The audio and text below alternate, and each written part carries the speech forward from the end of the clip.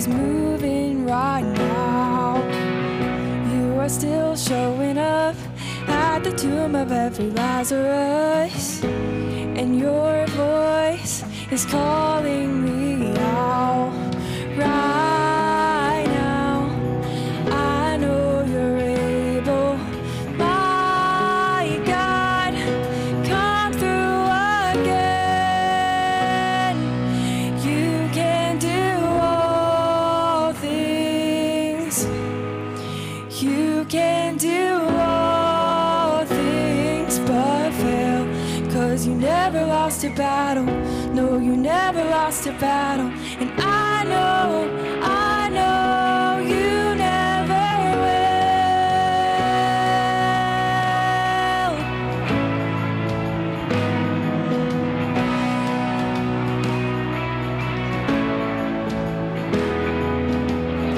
Everything's possible by the power of the Holy Ghost. A new wind is blowing right now, breaking my heart of stone, taking over like a Jericho, and my walls are all crashing down right now. I know you're able, my God, come through again. You can do all things. You can do all things but fail, 'cause you never lost a battle. No, you never lost a battle. And I know you never will. You can do all things. You can do all things but fail, 'cause you never lost a battle. No, you never lost a battle. And I know you never will. You never lost a battle. You've never lost a battle. You've never lost a battle. You never will. You've never lost a battle. You've never lost a battle. You've never lost a battle. You never will. You've never lost a battle. You've never lost a battle. You've never lost a battle. You never will. You've never lost a battle. You've never lost a battle. You've never lost a battle. You never will. You can do all things. You can do all things but fail, 'cause you never lost a battle. No, you never lost a battle. And I know you never will. You can do all things. You can do all things but fail, 'cause you never lost a battle. No, you've never lost a battle. And I know you never will. I know you never will. I know you never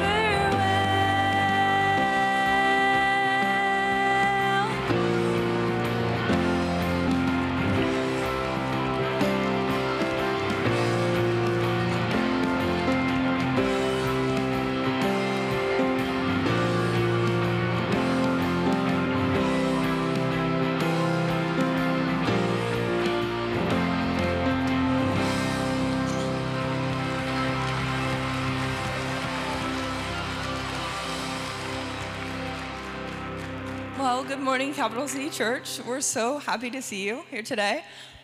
Please stand and worship if you're not already, as we sing the next few songs.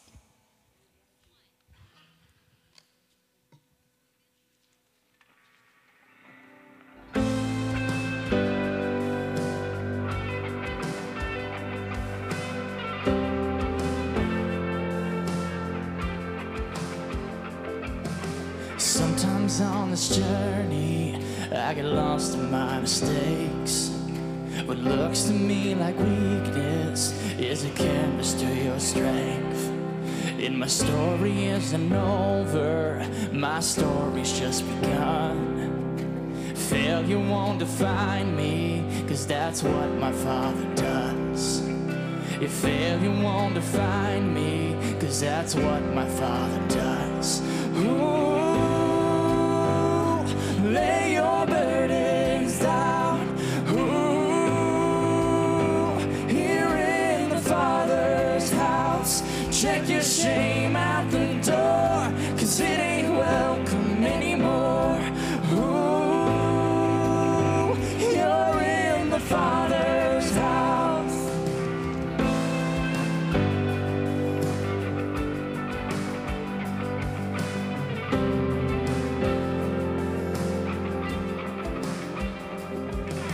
Arrival's not the end game, the journey's where you are. You never wanted perfect, you just wanted my heart. And the story isn't over, if the story isn't good. His failure's never final when the Father's in the room. Your failure's never final when the Father's in the room. Ooh, lay your burdens down. Ooh, here in the Father's house. Check your shame at the door, 'cause it ain't welcome anymore. Ooh, you're in the Father's house.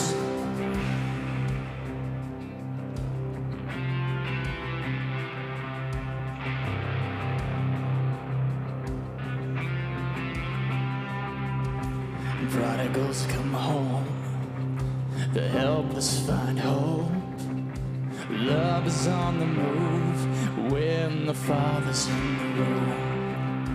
The prison doors fling wide, the dead come to life.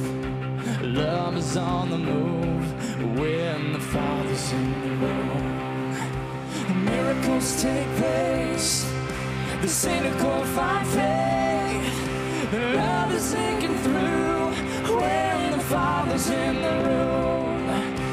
Jericho walls are shaking, strongholds now are shaking. Love is breaking through when the Father's in the room. And love is breaking through when the Father's in the room. Ooh, lay your burdens down. Ooh, here in the Father's house. Check your shame at the door, 'cause it ain't welcome anymore. Ooh, you're in the Father's house. Ooh, lay your burdens down. Ooh, here in the Father's house. Check your shame at the door, 'cause it ain't welcome anymore. Ooh, you're in the Father's house.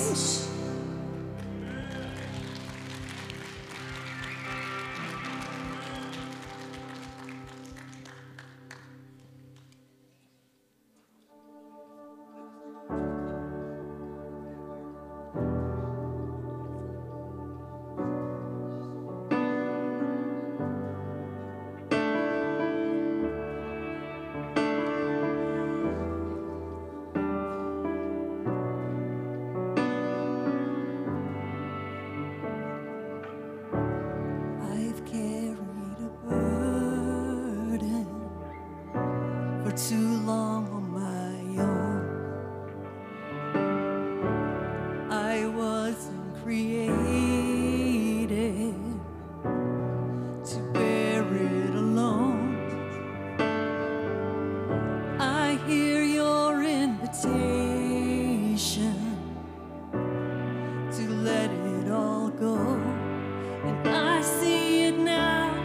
I'm laying it down, and I know that I the Father. I fall into grace. I'm done with the hiding, no reason to wait. My heart needs a surgeon, my soul needs a friend. So I'll run to the Father again and again and again and again.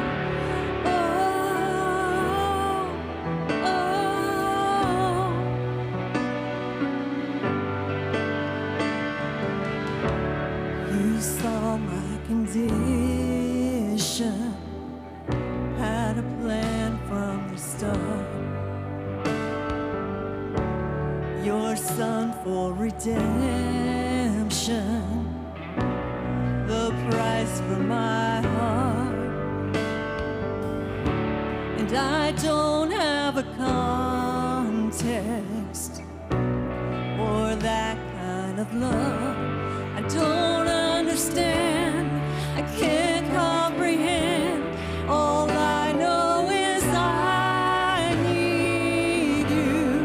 I run to the Father, I fall into grace.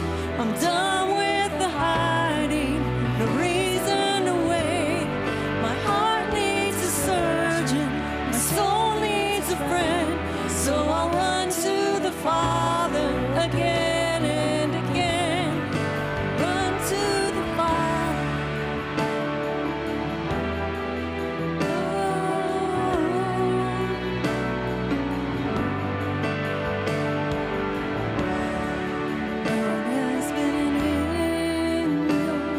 sight long before my heart has been in your sights long before my first breath. Running into your arms is running to life from death. Well, I feel this rush deep in my chest. Your mercy is calling out. Just as I am, you pull me in, and I know I need you now. I run to the Father, I fall into grace. I'm done with the hiding, no reason to wait. My heart needs a surgeon, my soul needs a friend. So I'll run to the Father again and again. I'll run to the Father, I fall into grace. I'm done with the hiding, no reason to wait. My heart found the surgeon, my soul found a friend. So I'll run to the Father again and again and again and again. Oh,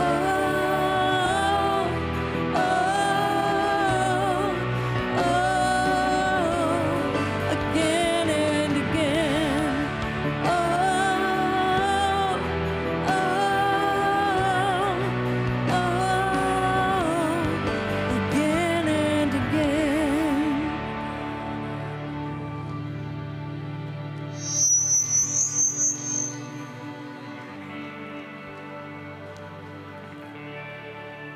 Probably some of you this week said he's going to get rid of praying during the worship time because we didn't do it last week. You'll find I'm not much for programs. I really like following the leading of the Holy Spirit.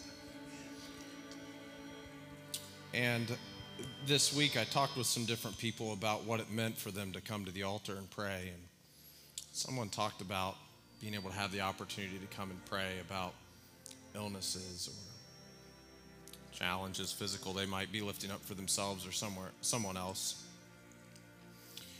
And I thought about one of the greatest things that plagues us as people, as human beings, is the idea of discouragement. I think about one of the phrases we used last week in our message. Has someone not made your day with a word of encouragement or destroyed it with a word of discouragement? We are called to be encouragers, but sometimes we need to be encouraged ourselves. And it's a big, important reason why a Christian needs to stay in the Word, because there are words of encouragement there. Let me share a prayer with you this morning. Lord, you told us in your word to consider our Lord Jesus Christ, who endured great hostility from sinners, lest we become weary and discouraged in our souls.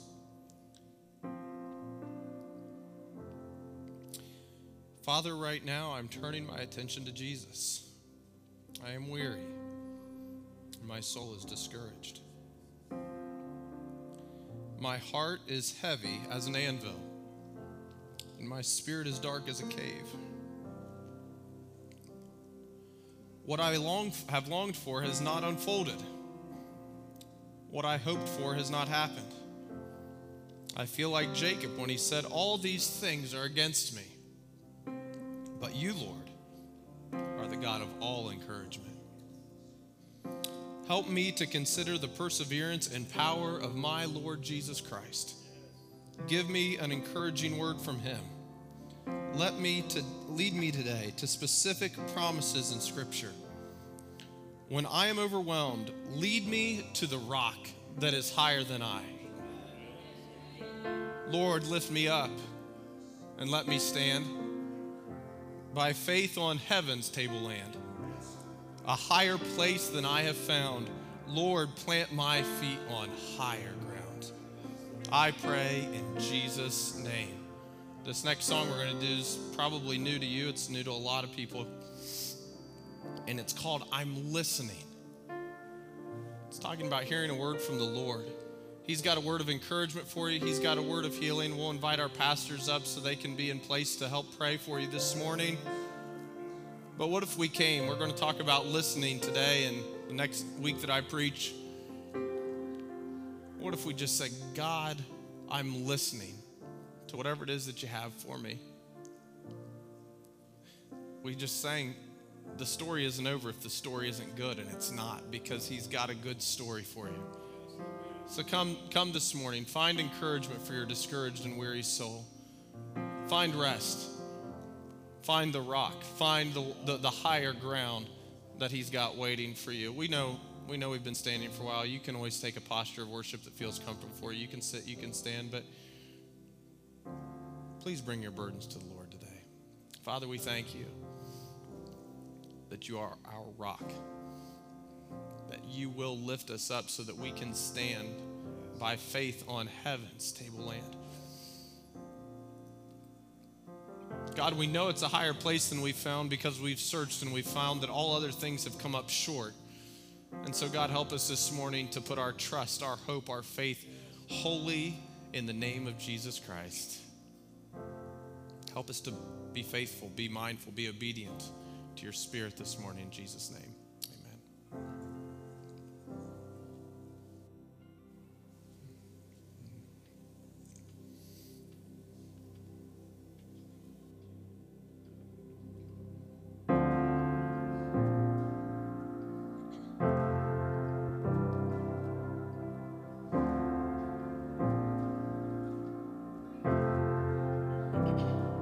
When you speak, confusion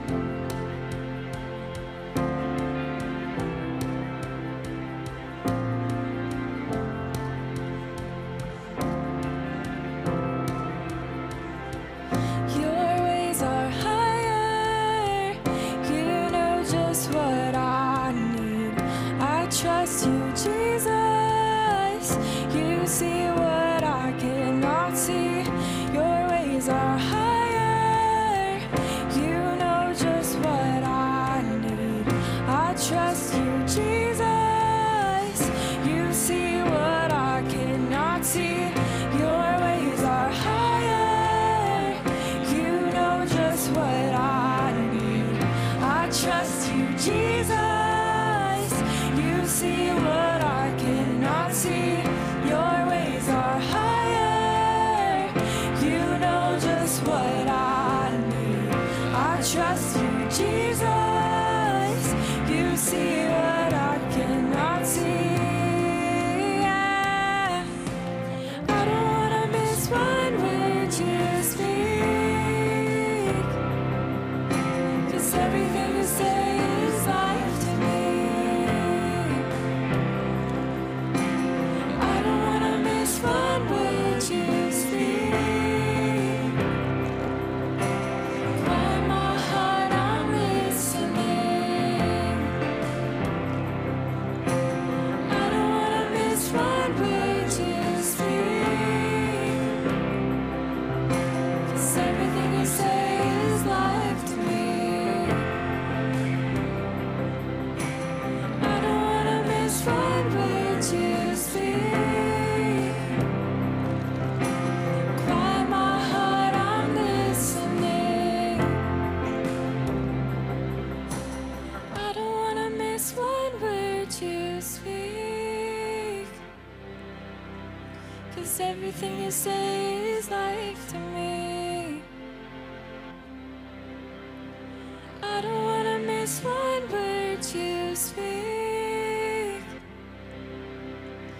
Quiet my heart, I'm listening.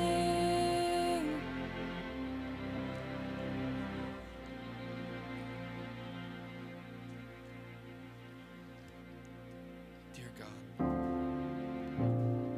at this moment, our hearts are quiet, Jesus. God, right now, we're listening for your voice. We're listening for your voice that calls us to surrender. We're listening to your voice that calls us to sacrifice, that calls us to humility and to love one another. God, this message that's coming is challenging. And we face so many challenges day in and day out. But right now, in this moment, we're setting all of that aside to listen to your voice, to hear what you might have to say to us, what you might have to call us to. And we're just humbled and grateful to experience you and to be a part of what you're doing, to answer the Great Commission call. Father, we thank you for your presence during this service, for touching each heart here this morning. We just pray that that would continue as we continue with the rest of our service. And it's in your name that we pray. Amen. You may be seated.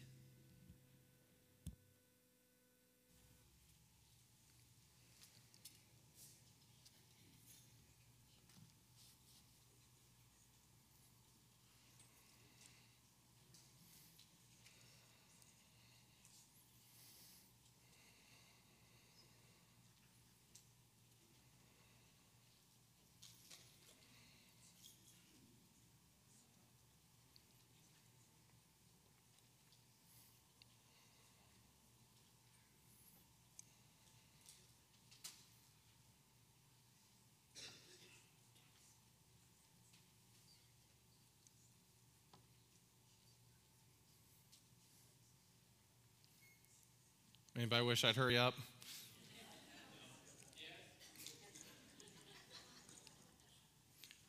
Somewhere a cameraman's mad that I'm not in the shot yet, right?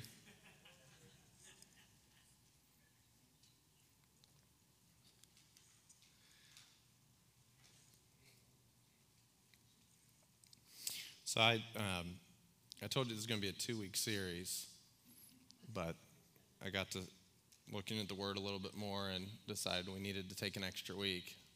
That's what some of you are saying. If you'd hurry up, you probably could have got it all in today.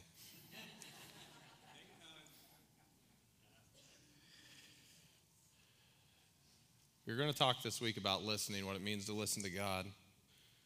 But I thought before we did that, we needed to talk about what it means to listen to others. And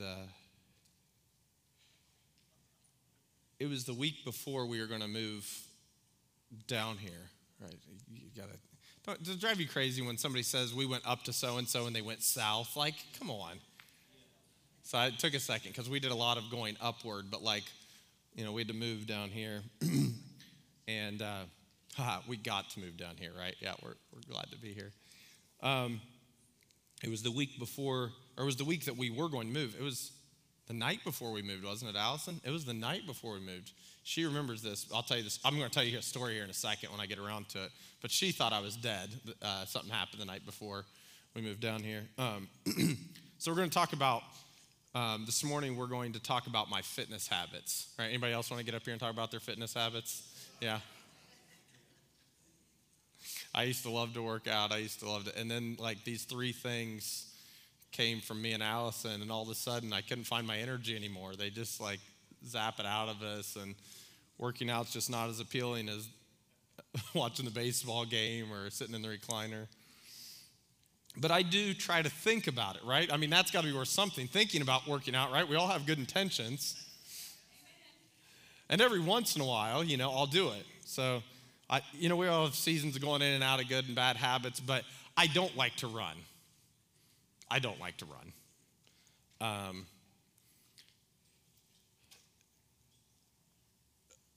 But every once in a while, I will say this, if things are just kind of heavy or really stressful and I'm in good enough shape and nothing's hurting, it does seem like, every workout feels good when you're done. So every once in a while, I would go for a run. And when I say every once in a while, a good week was like going for a run 2 weeks. So I have about 4 good weeks a year.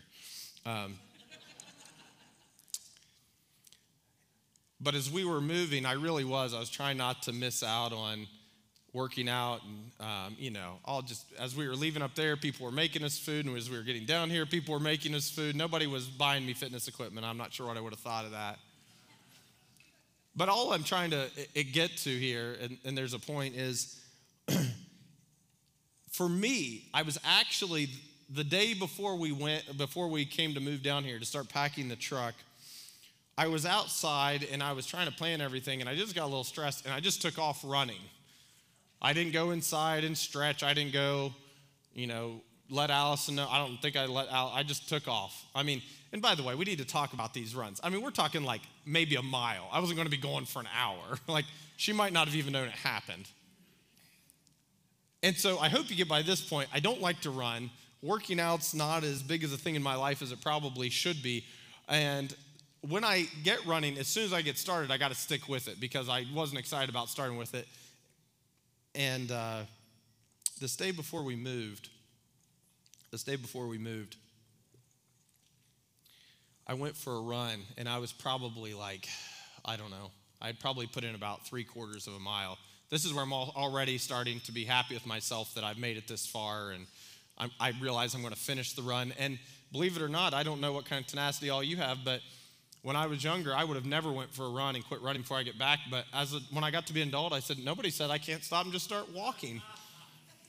So it really was a big thing to keep going. And I saw this man when I went for my run. And because I had stuff to carry, I didn't want to he had 2 staffs about like this. And I think he was walking slower than I just walked out on this stage. Later, I would do the math on how much ground he and I covered and how long it took us. And we were moving slower than 1 mile an hour. The last 4 or 5 times I'd been on a run, I had seen this man walking at this snail's pace with 2 canes. And the last 4 or 5 times that I had went out for a run, God told me that I needed to stop and go walk with him. And I don't know about y'all, if you admit your shortcomings and that kind of thing. Every single time, I just told God no. You tell God no. You might not want to tell me you tell him no, but you do a lot. We might not say it so bluntly, and I didn't say it bluntly either to God. It's really hard for me to just say no to God. We don't say it like that. We use excuses and have greater purposes, and we justify it for sure, right? I'm saying things in these first 4 or 5 runs that are like, God, I don't want to bother this old man. I'm going to scare him to death. Look how slow he's walking. I'll probably give him a heart attack if I run up. He'll probably think he might hit me with one of those things. God, you know how hard it is for me to run. I'm actually out here running. You know I need this. You saw what I ate for dinner. I need to get this running. I can't stop. We're moving our whole house tomorrow. I don't have time for this. And that Wednesday night, God said, well, if you're not going to do it now, when are you going to do it?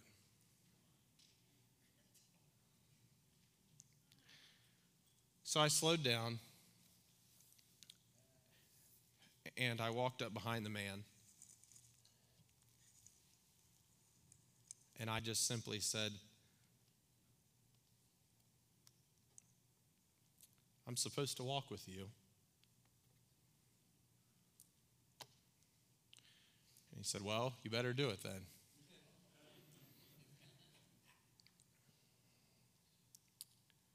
And we walked for the next hour together. I mean, we didn't cover a mile. Allison called because she knows if I'm out running that long that either I've been bitten by a radioactive spider and somehow now I have superpowers, or I'm passed out somewhere in a ditch. I don't know. She just knew I wasn't still running. For the next hour, I didn't say a word. He talked the whole time. Some of you are probably waiting to see what revelation this angel or this prophet gave me. Don't think he was a Christian. Feel pretty confident about that from our conversations. I thought I knew all the bad words that were out there. I think I learned a couple that day. Or at least some context in how they were used. But he talked for over an hour. I thought, God, doesn't this man have anybody else to listen to him?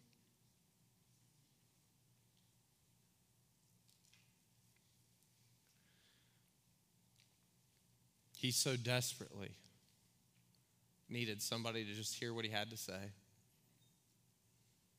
He told me how the last 5 generations of men have died in his family, what caused it, where they lived, how he thought it was ridiculous that we still have to lock our doors, or that we lock our doors and that he doesn't.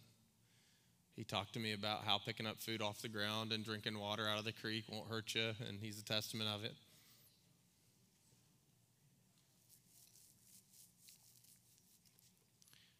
We're going to look at a few verses. James 1:19 will be the first one this morning. It just says, everyone must be quick to listen, slow to speak, and slow to anger.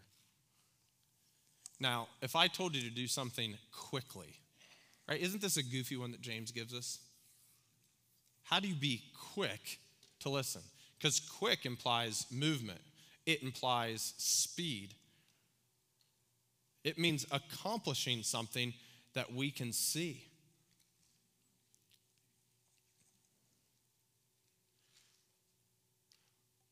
We have to stop being quick at doing everything else we're doing.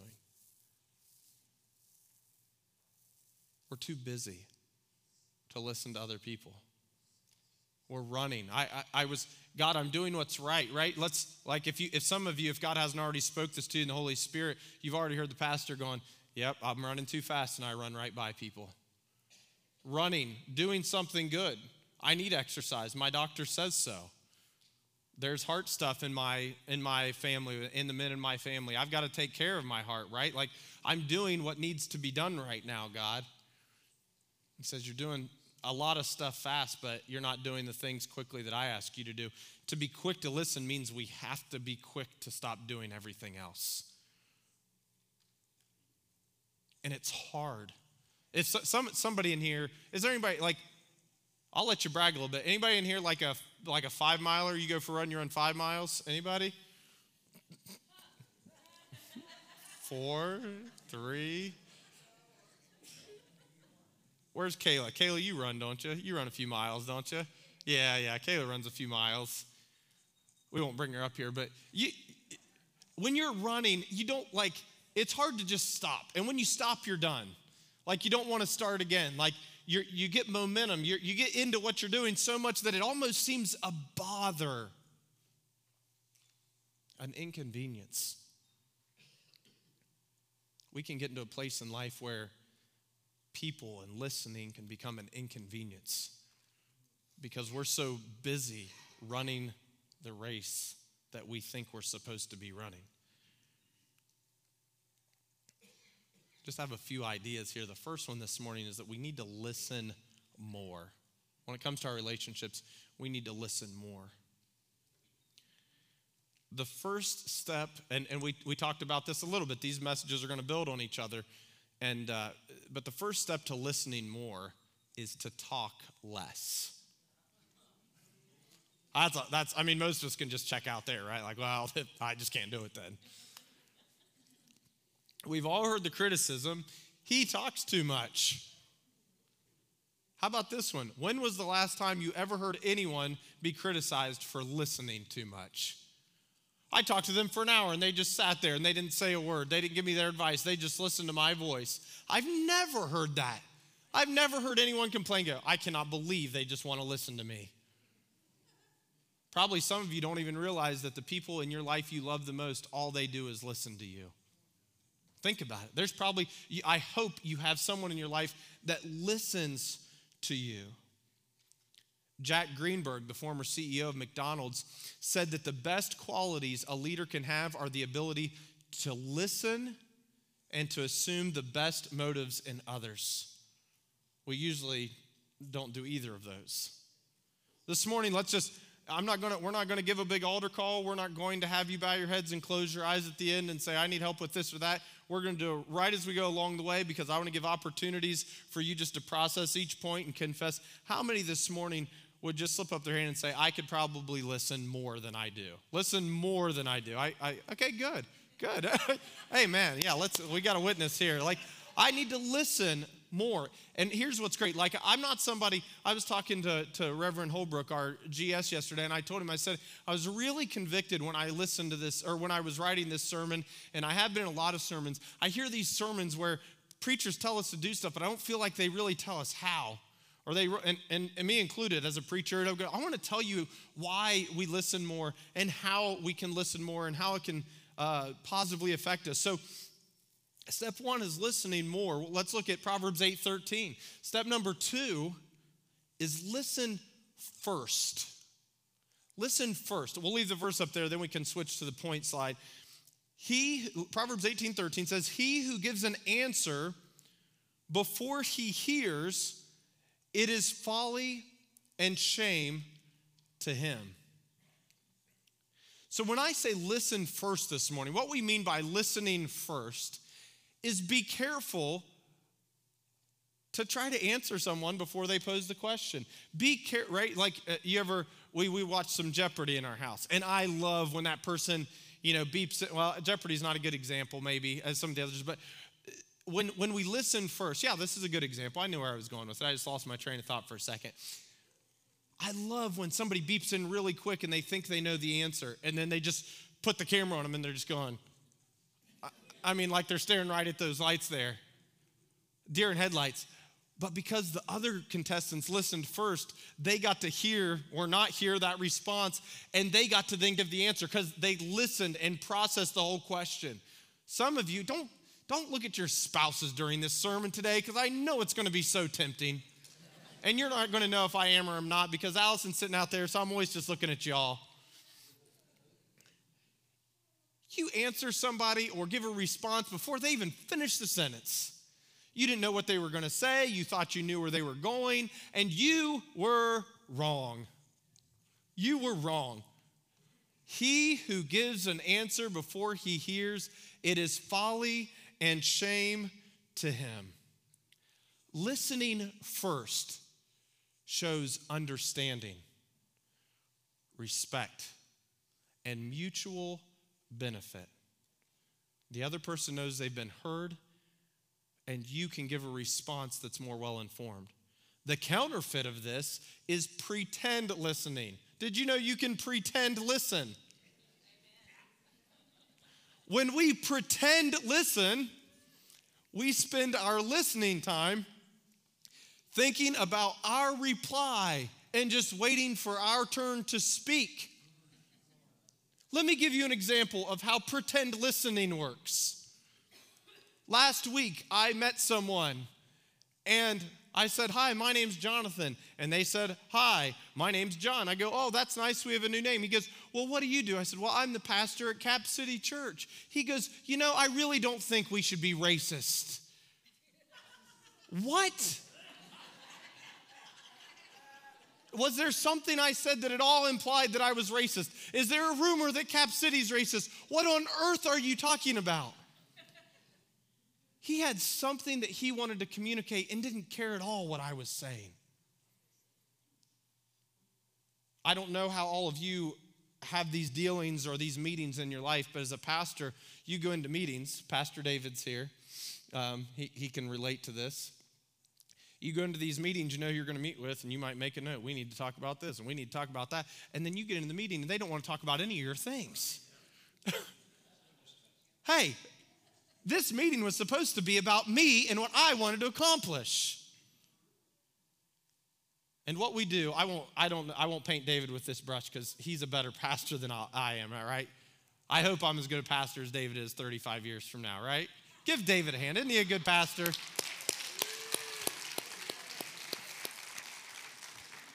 Hey, you guys want to hear something funny about David and Connie?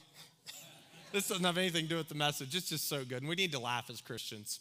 I was telling Connie this yesterday. I don't know if David knows he did it. Isn't this fun, David? Don't you just feel your heart beating right now? You guys all know what autocorrect is, don't you?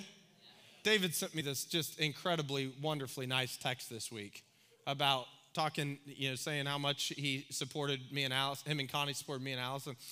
And Connie autocorrected to conifer, all right? And I told Connie yesterday, I didn't know if it was an autocorrect or if maybe that was a pet name that David had for her.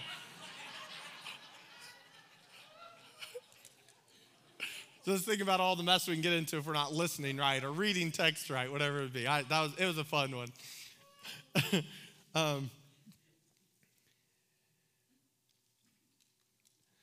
This is a specific principle that God convicted me of. It's a leadership principle. When you read leadership books, it will tell you if you want to be a good listener, you need to listen to what the person's saying and not think about what you're going to say next. Now, I'm a very practical preacher. I don't want you to leave here and go, well, the pastor did his job this week. I want you to leave here every week truly believing that I gave you something that you can think about and will help you change the way that you do things and be a better Christian. Is that okay? This principle is one that I specifically struggle with. Listen, God, Allison's talking to me, and she's saying something, and there was something on the drive home that I knew I needed to tell her, and I have to keep thinking about it and make sure that I remember to tell her. And so I'll wait till she's done talking, but I've got to try to remember that thing while I'm listening to her talk. That's not listening, okay? And I said, God, how do I get better at this? Because I know you've given me important things to say to other people, right? And these are important things. And then do you know what God said? He said, don't you think that my Holy Spirit's good enough to help you remember the important things and forget the unimportant things? Isn't that good? If God wants you to say it, it's not going to go away. You're not going to forget about it. And if you do forget about it, maybe he didn't want you to say it. But that means being controlled, living in the Spirit, and not our own agenda. Interruption shows disrespect to the one speaking.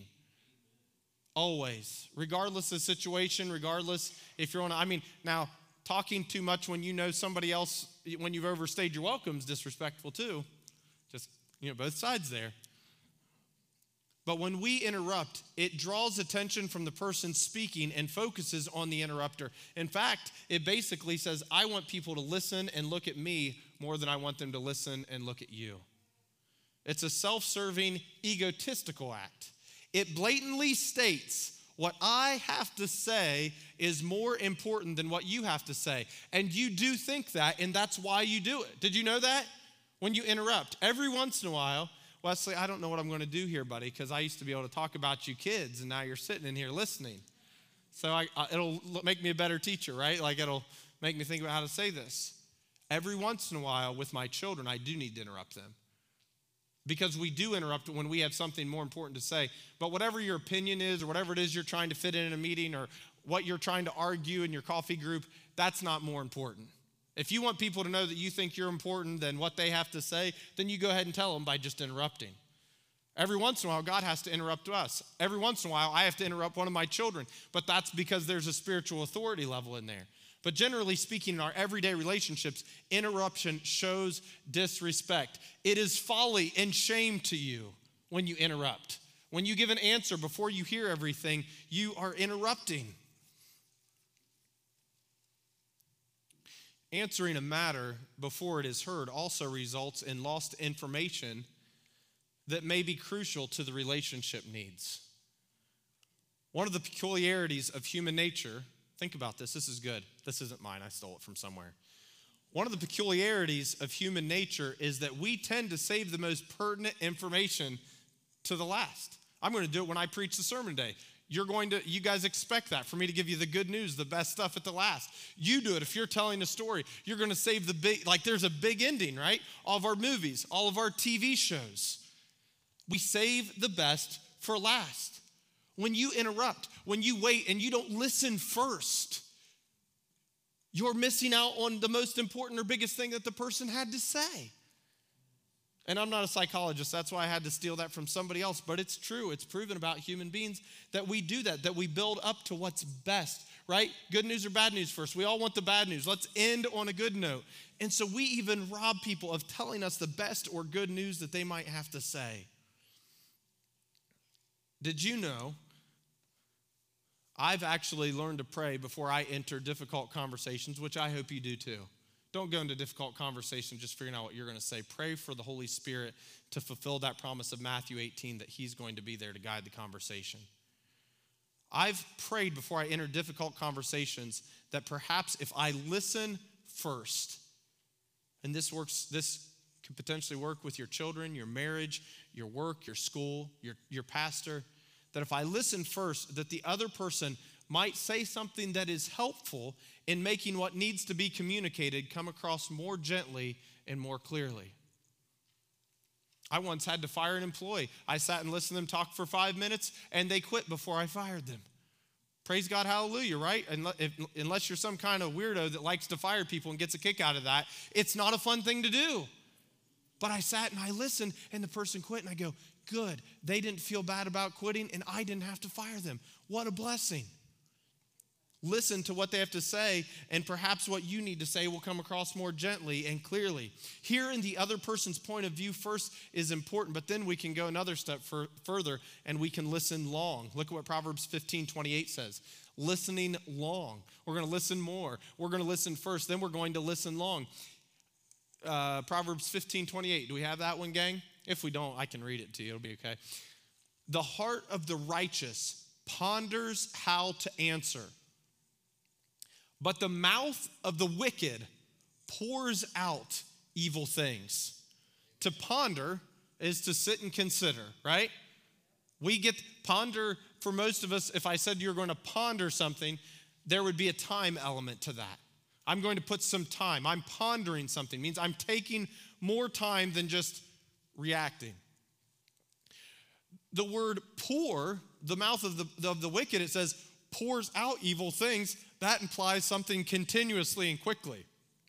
You say something, I respond. You say something, I respond. There's this pouring in and out, and it says that that's what the wicked mouth does. The wicked mouth will just pour out evil things. What's the principle we're really talking about here when we talk about listening long? We're talking about responding over reacting. Church, we have to learn to respond over reacting. If we look at this passage, again, a quick response even signifies that it could be a wicked mouth. We cannot afford to speak before we think. We can't afford to speak without we think.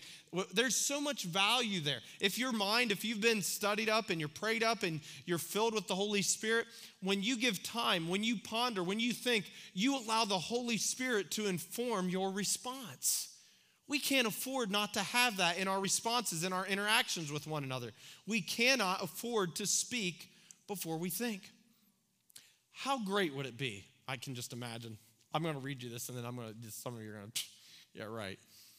How great would it be if when matters of disagreement arose with our spouse, our child, our friend, we would say, I'm not spiritually prepared to discuss this right now. How about we look at it again in a few days? Now, y'all are liars if you would say anything, but you'd want to punch your spouse if they looked at you and said that. You would say they're more spiritual than you. You would say they were condemning you. You would think they were holier than thou. But if you were in a healthy relationship, you'd go, man, I'm really glad I'm married to a person like that. I'm really glad that they understand that the heart is deceitful and that a tired mind could spew out wicked things. And that maybe if we just took some time, if we get a good night's sleep, if we ate a good dinner, if we just sat down and unwound from the day, and maybe we wouldn't have to word it exactly like that, but just said, hey, we don't need to do this right now. We know we can't talk about it. We're going to be better off. Especially, though, when a challenging matter arises, often a person who is hurt, offended, or confused will almost seem to demand a response from the other parties. This is where it gets tough. You ever had this? You ever had this? This is someone's hurt. They come and go, what'd you do? I can't believe you did that. Oh boy. And you go, I don't want to talk about it right now. No, I need an answer right now. You shouldn't be in relationships with people that demand that you talk. Now you need to talk to you can't not talk to your spouse for a month. I'm not saying you get the right to you don't get to just shut down for a month and never talk to them, never communicate. But I'm saying, I think about this principle. Gang, this I really thought getting into this was going to be kind of a boring, I don't want to, whatever kind of sermon series. This has been heavy on my heart this week. I'll share some more particulars about that as I kind of work through this sermon. But the words we speak are life and death. And most of us, again, we talked about this last week, most of the hurt that we've experienced has to do with something else that someone has said to us or not said to us. And we've got to figure this out if we want to be in love with each other, if we want to love on each other, if we want to show love to other people. I think about a police officer, how when they arrest somebody, they might begin to read them their rights. One of the things they might say is, you have the right to remain. I was waiting for one of you to say you have the right to an attorney, just for fun. But I figured with the context you'd say silent. Then they go on to say, anything you say can and will be used against you. I have no idea if this is what actually happens. It's just whatever I've seen on Cops or any other TV show, right? But from what I hear, that's what gets said. Didn't they get this right from the Bible? Even when someone who commits a crime is being pushed by authorities to speak, they might say, I'm going to wait on my attorney. And what they're really saying is, I'm going to wait on my advocate. You know, one of the words we use to describe the Holy Spirit is advocate. Jesus called him the advocate. The criminal who doesn't know anything about spiritual, if he knows better, she knows better, they're going to say, no, I'm going to wait on my advocate. And just as an attorney acts as an advocate to a criminal, Jesus acts as an advocate to all of us.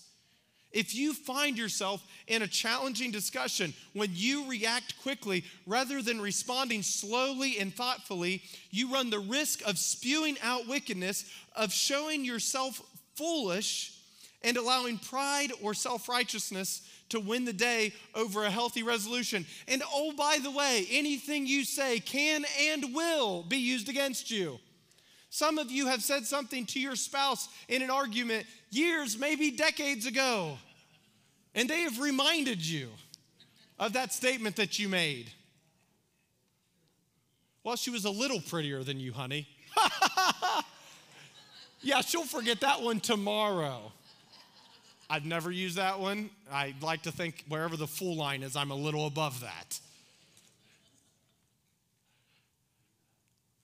Sorry, so many examples came to my mind about how, comparing the food to your mother's or whatever else. But it's going to be brought up.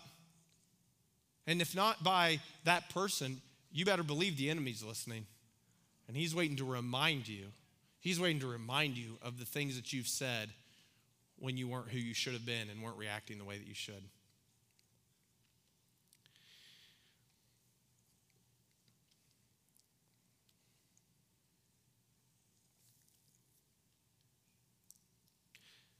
How many would say this morning, I need to work on not reacting so quickly? I need to work on not reacting so quickly. Yeah, that's good. It's not for you to look around. I really believe a physical motion helps us to register, God, help me work on that, right? I think that's what that's about. That's good, and we want to be able to do that as a family and a community.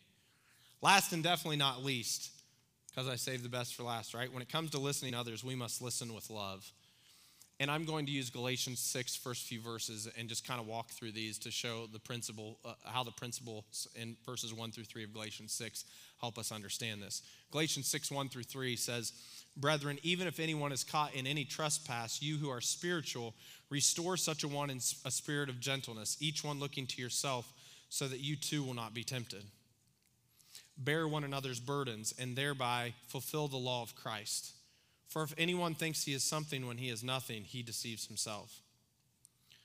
So too often we throw around high-level Christian principles without talking about what it really means to exhibit those principles. We say things like, be more loving, have more faith, claim his peace, but we need practical ways to do these things. I pray about it. I hope you do too. I hope you say prayers like, God, help me to be more loving. Help me to be a better listener. And that's a good start, but there's also disciplines and things that we can do to make us do it, and understanding why it helps us goes a long way too. That's why staying in Scripture in the explanation of those things helps us a lot. Verse 1 says that we should hear confession, right? Like it says, if anyone's caught in a trespass, restore such a person. So when we hear confession, what do we do next? Well, first we tell the pastor, then we tell a staff member, and then we tell the board. Those people are all people in the church, so we're being spiritual, and we pray for them at our study group. No. Up to the highest ranking officials in the church, I've seen this as a problem. That we think somehow if we use a certain tone or put it under a certain excuse that we can share things that will just destroy other people's reputations. Because here's the other thing, you don't get to control where the narrative goes. When you start it, right? Last week we read about how the tongue is as powerful as a blazing fire. It just turns into everything by the time it gets to the other side of the church.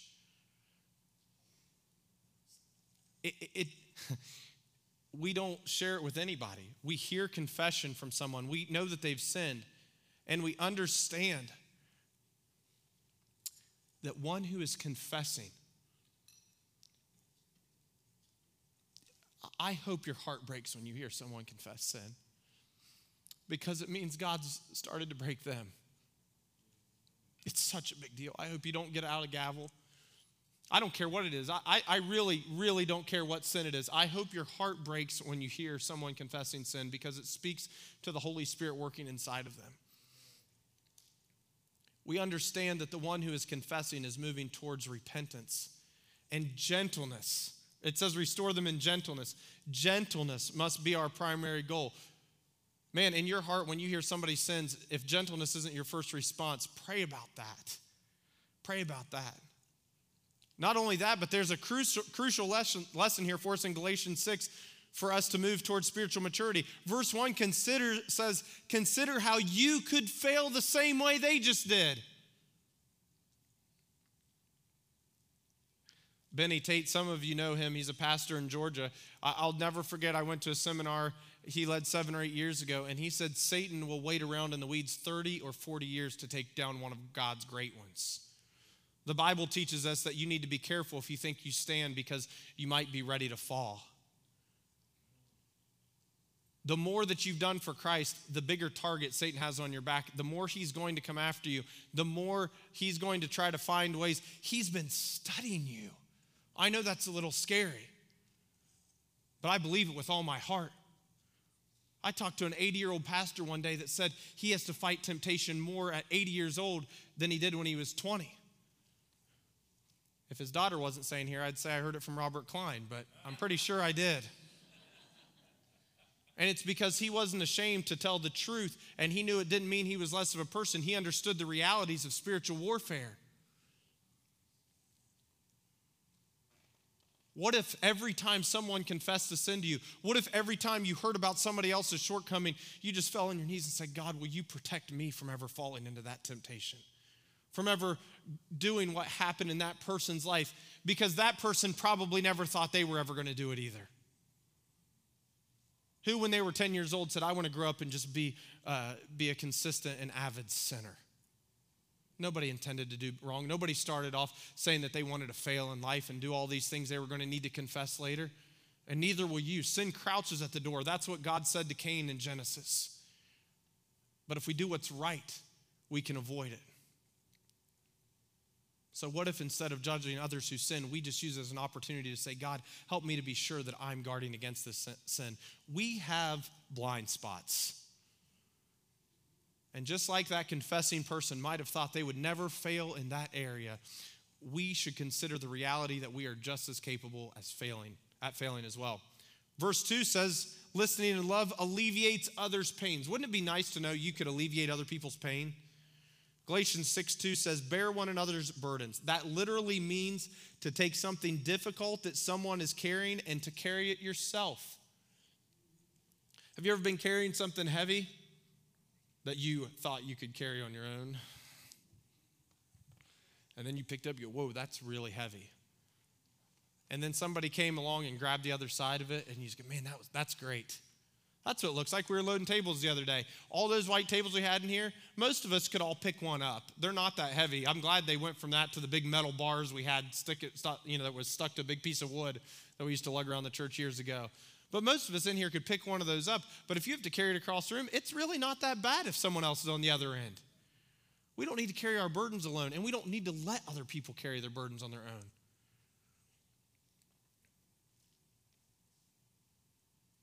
Do you know how many people feel the weight or anxiety of an issue lifted just because they know they aren't alone in that situation?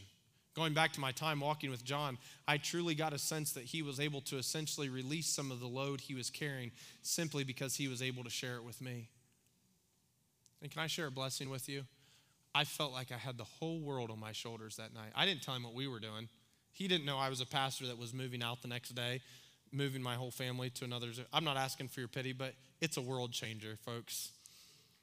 Change schools, change church, all that kind of stuff. You know, it's not just pastoring a church. You fall in love with the people you're pastoring, and they're part of your family, and you get to switch new families. Like, you don't really look forward to doing it. I love being here with you, but the transition it's a lot.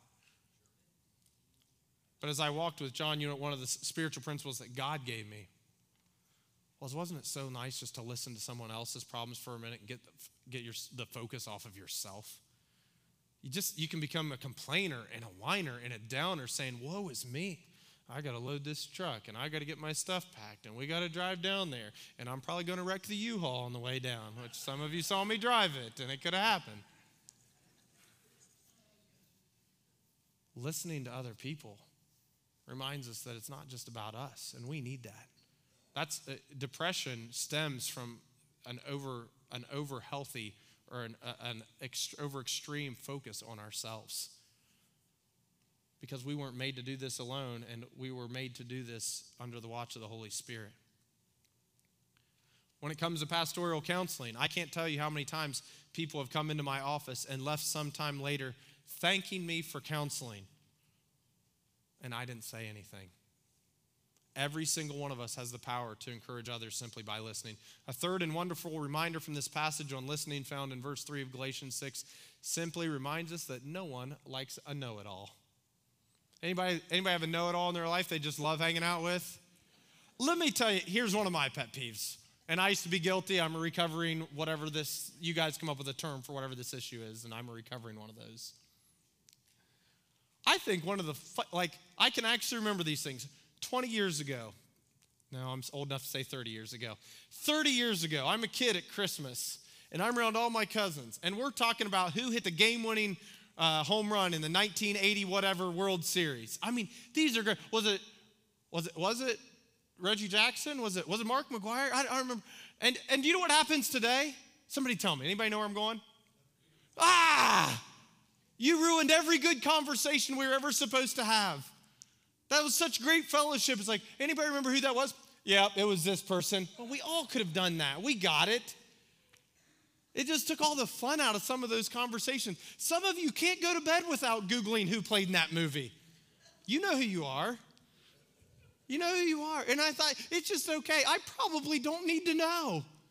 I don't need to know that they were in the Goonies in the 1980s. And I don't know how they got rid of all that stuff that was going on in their face, right? You just don't know what to do with it. Although we did find out the other day, like you guys ever see, this is just going to be for fun. It's going to apply to like 20 of you. You ever see the movie Smash Burger? Yeah. The real loud kid that's like on Smash Burger, he just got saved and he's a youth pastor. Isn't that cool? Like everyone's, but for the most part, we're reading really bad stories about this. Don't look that stuff up. It's bad rabbit trails, just like this was, right?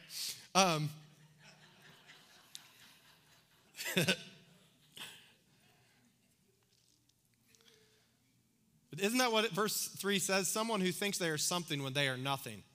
This passage says they deceive themselves. In other words, they think that they're more important than they actually are, and that means they're deceiving themselves.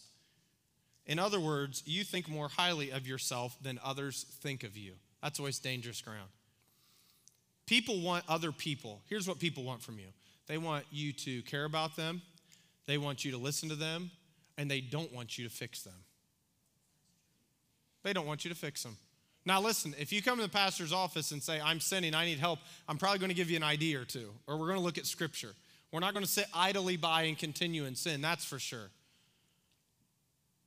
But a lot of people don't want to be fixed. And that doesn't mean we don't want the Holy Spirit moving in their life. It doesn't mean that we don't want to show them good doctrine, that type of stuff. But husbands, if you still haven't got the message, when your wife shares her burdens with you, she doesn't need you to come up with all the answers. Can I get an amen, women? She needs you to listen to her and let her know that she's understood. Just a little sidebar as it relates to our marriages, but many other areas as well. Almost always, arguing is a losing proposition. Arguing is a losing proposition. Some of you live to argue. I could walk you through the scriptures and tell you why you should live for something else. You will see me walk away from arguments without saying anything, and you'll think I'm being rude. And I can tell you later how I'm not being. 99% of the time, arguing is a negative thing. It doesn't mean we don't have discussions. But someone has said there's no way to win an argument. Even if you win, you lose. Arguing is one of the most psychologically damaging of behaviors. It leaves the participants emotionally exhausted and mentally depressed. Seldom is an issue settled through an argument, which means the problem still hangs over our head, now heavier than ever. I measure my words carefully when I talk about me and my wife's relationship, and you'll never get anything deep or juicy, if you will. But over 13 years, every once in a while, we have argued. And you know, the only thing we ever accomplished in those moments of those times was when the argument stopped and said, I'm sorry, I love you. That's the only thing that got accomplished that was positive that day or in that situation. We didn't come up with any resolution about whatever it was we were saying. The only thing that really mattered is when we came together and acknowledged that more than anything, we wanted to get along and we loved each other. Psychologically damaging, mentally depressing.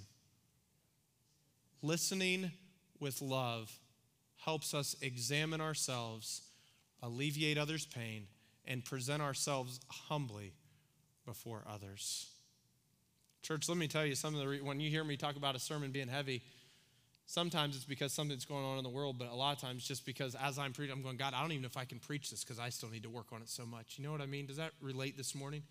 I'm just right with you. I mean, I've been ordained and I've studied the scriptures and God's called me to do this, but I'm right there with you in the struggle, and listening's a tough one. It is. It speaks. I think what I don't like as I've prepared this for you is it reveals too much about our spirits is really the truth. And I don't like that. It exposes who I am if I can't listen. It says I'm prideful. It says I'm lifted up. And that's not what I want other people to think of me. I want them to know that I care for them. I want them to know that I love them and that I'm here to help them carry their burdens. hey, we're going to ask the team to come up. They're just going to play for a minute or two. And of course, if you don't know this, if you're a visitor, first off, I haven't had a chance, or I didn't take the chance to address you. If you're a visitor here for the first time, or second time, if we haven't got to know each other, you really are the most important person in this building to me, and I'd love to talk to you if you'd fill out a connection card. But in this church, our altars are always open. It's always appropriate to pray. I saw somebody praying before the service today. Awesome stuff. Love it. There's no schedule on this altar. If this building's open, this altar's open. But I wondered if just over the next couple minutes, as they're just going to sing about half of that song we just sang called Listening, just stand with me and just bow your heads. And if you feel led to worship and say, God, I'm listening, that's okay. But what if you just answered these questions and asked God to help you in any area? Lord, am I listening enough? Lord, am I listening first without interrupting and processing what's being said? Lord, am I listening long enough? Are there times when waiting to respond,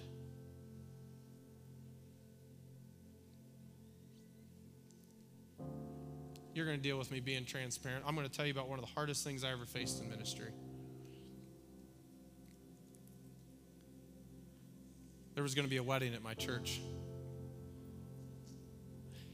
And I heard that they wanted somebody in the family. They were going to have somebody in the family. This was a good, solid Christian family. They were planning on having a homosexual do the wedding, be the officiant. Now you all understand we love the individual who's struggling in homosexual sin, but it's not appropriate for them to be in leadership in the church. It's a sin like many others, like gossip, like backbiting, like idolatry. And I remember just going, God, you got to be kidding me. I had an answer for the fact that we're not going to do a homosexual marriage here, but homosexual officiating? God, I don't know what to do. I mean, I didn't know who to talk to. He said, why don't you talk to me? Why don't you talk to me about it? So I didn't talk to anybody else. I mean, Allison knows a lot of the struggles I go through. But I spent the next 4 or 5 days praying. My heart was broken. I mean, I love this family. They're a good Christian family, and I was confused. I said, God, I don't know what you want me to do. So I called the father of the would-be spouse. I said, hey, Keith, can we get lunch? And he goes, have you eaten today? I said, no. And I told Allison, I think it was my day off. It would have been about the time I should have been heading to the golf course. Now, listen, I really don't like to work on my day off, so I try to have problems when I'm not off. But I said, I got to go. I'm going to go have lunch. I sat down at lunch, and he was terrified. He didn't know why we were having lunch. He goes, well, Pastor, I support you, and we tithe, and I got Keith. I said, I just got to talk to you about this. I got to talk to you about this wedding. And he said, oh, I'm not going to let him officiate it. I said, thank you, Jesus. It could have split my church in half. I could have taken it to the board. I could have taken it to the staff, and I could have split them in half. But instead, I listened. What did I do? I listened long. I listened long and waited for God to intervene, and I didn't have to do anything. Will you trust him with whatever it is that you're fighting for an answer today, and stop trying to manufacture an answer? We always get in trouble when we try to answer on God's behalf. We have to listen long today. And are we truly willing to listen with love?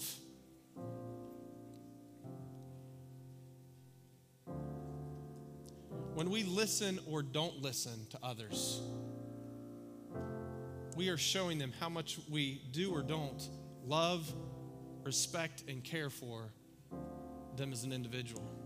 So just take the next few moments. Again, you're welcome to come to the altar, but more than anything, I just want you to say, God, help me to listen better. These are practical messages, folks, that would heal so many of our relationships and cause us to have such greater unity as a body if we would just listen to the other person. Father, we pray, God, start on this stage. Start with this pastor. Start with this worship team. Start with this staff, with this board. Help us to see the other point of view. Help us to know that it's your desire for us to love one another. God, that I really believe this, that almost all the time, definitely not if they're a sheep, not if they're one of your sheep, they're not going after each other. It's wolves that do that. Lord, we'll chase those off, but us sheep, we need to stick together. We need to listen to each other. We need to believe that the other one is for us. So God, help us to show them that we're for them. Help us to be loving. God, just help us to grow in this. God, as I've recognized this week, the best way to do this, Lord, is just help me to repent of places of pride. Help me to be humble about who I am and recognize my place as just a recipient of your grace who's trying to be faithful with the call that you've given him. In Jesus' name, amen. Let's respond in worship this morning.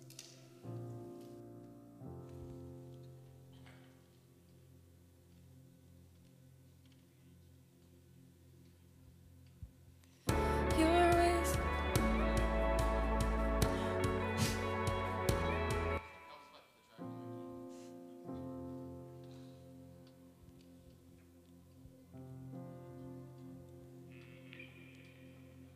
Your ways are higher.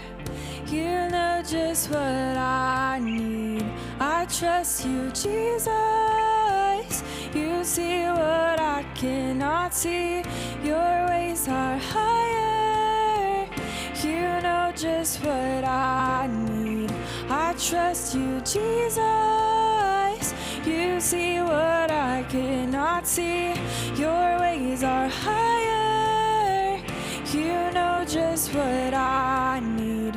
I trust you, Jesus. You see what I cannot see.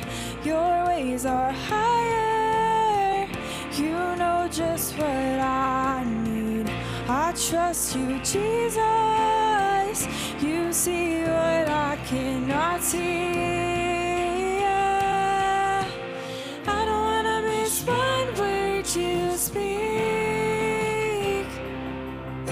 'cause everything you say is life to me. I don't wanna miss one word you speak.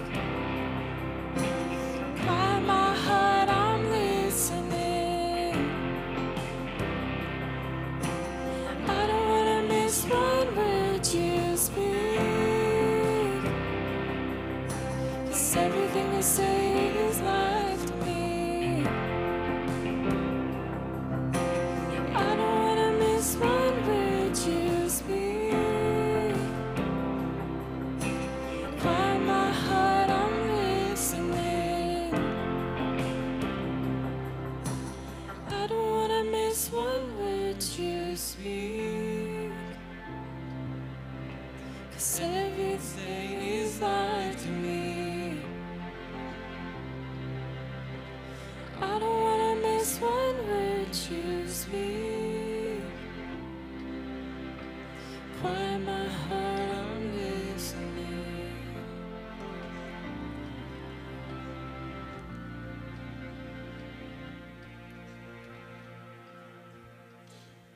I planned sermons, and this was supposed to be a 2-week series because to wrap up camp meeting next Sunday, Dr. Tom Hermes will be preaching. If you haven't heard Dr. Tom Hermes speak, if you come to, you should be here because you need to be in church every Sunday. But when you come to church next Sunday, you'll hear a great message on holiness. He's one of the best holiness preachers, I think. I wouldn't mind telling you ever, not in our denomination or just in America. He will bring a very clear message about holiness living in one way or the other. He'll also be here this week. But it's interesting because I planned a 2-week series and God told me it needed to be 3. And as I sit here and think about what we just talked about, you won't hear me wrap up this series for 2 weeks. So just take 2 weeks and see if we can't learn to listen better. Because the next sermon in the series is going to be listening to God. If we learn to listen to others, it'll help us listen to God more too, and we'll go through that. So just before we say goodbye to our online, we'll let you be seated. Just before we say goodbye to our online audience today, we'll let you know what's going on here this week, especially if you are somebody that checks in from another church, we've got a lot of meetings. You can come check out the church for some different activities we have going on. Tonight we have a celebration of missions for our district. That's at 6 o'clock. Cap City Church, come and represent. If you're watching online, come check us out. Tomorrow night is ladies' night. Probably means a little something different in the church than normally you would hear. But we're at 7 o'clock tomorrow for that, and that's refreshments start at 6 for that. And then Tuesday night through Sunday night will be 7 o'clock with 6 o'clock on the Sundays. So just remember 6 o'clock on Sundays, 7 o'clock for the weeknights. Dr. Tom Hermes will be bringing the message Tuesday through Sunday night and here with us on Sunday morning. So again, thank you for joining us online. We hope you'll join us here at our Rathmel Road campus very soon. If you're not joining us if you've been joining us online because you thought you couldn't get to the church, you can still get through here even though there's some road closures on Rathmel Road. So we'll see you later. For those of you that are here in the house, we're going to go ahead and receive our morning tithes and offerings. I'm going to ask our ushers to come forward at this time to help us with that. I do know, again, as they're coming, just a couple notes. During our celebration of missions night, we'll be taking a kid power offering. So there will be an opportunity to give to mission work specifically tonight. So come prepared maybe with cash or check in order to do that. I'm not sure.